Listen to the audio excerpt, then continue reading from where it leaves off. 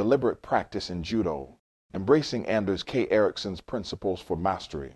This message has been brought to you by www.coachingandteachingjudo.com. Greetings. In the world of martial arts, particularly in Judo, the pursuit of excellence is a constant journey. It's not just about the hours spent training, but how those hours are utilized. This brings us to the concept of deliberate practice, a term popularized by renowned psychologist Anders K. Ericsson. His research and writings, notably in Pete, Secrets from the New Science of Expertise, offer invaluable insights for Judo coaches and practitioners aiming to reach the pinnacle of their craft. The essence of deliberate practice. Deliberate practice is not just regular, repetitive practice. It's a structured method that involves specific goals, focus, attention, and feedback. This kind of practice requires a cognitive engagement that challenges the practitioner to continually step out of their comfort zone, leading to real improvements in skill and performance. Why deliberate practice is crucial in Judo. 1. Mastery of techniques.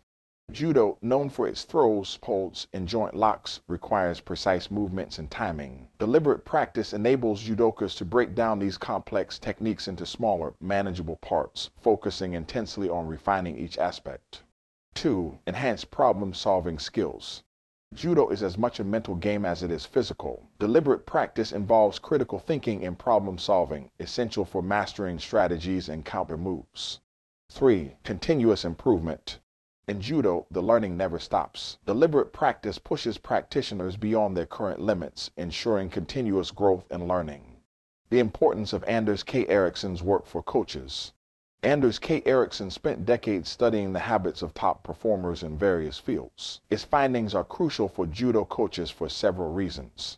1. Understanding the science of skill acquisition. Ericsson's work provides scientific insights into how skills are developed. This knowledge is essential for coaches to structure their training programs effectively. 2. Customizing training regimes. Deliberate practice is not one-size-fits-all. Ericsson's principles help coaches tailor training to meet the individual needs of each judoka, maximizing their potential. 3. Fostering a growth mindset. Ericsson's research underscores the belief that talent is not solely innate but can be developed through dedicated practice. This perspective encourages a growth mindset in both coaches and athletes. Conclusion. The integration of deliberate practice in Judo, guided by the principles laid out by Anders K. Ericsson, can be a game changer. It offers a structured, efficient, and scientifically backed approach to training that goes beyond mere repetition. For coaches, delving into Ericsson's work is not just recommended but essential for developing high-caliber judokas. As we embrace these principles, we unlock the true potential of our athletes, paving the way for excellence in the art of Judo. Dedicated to your improvement.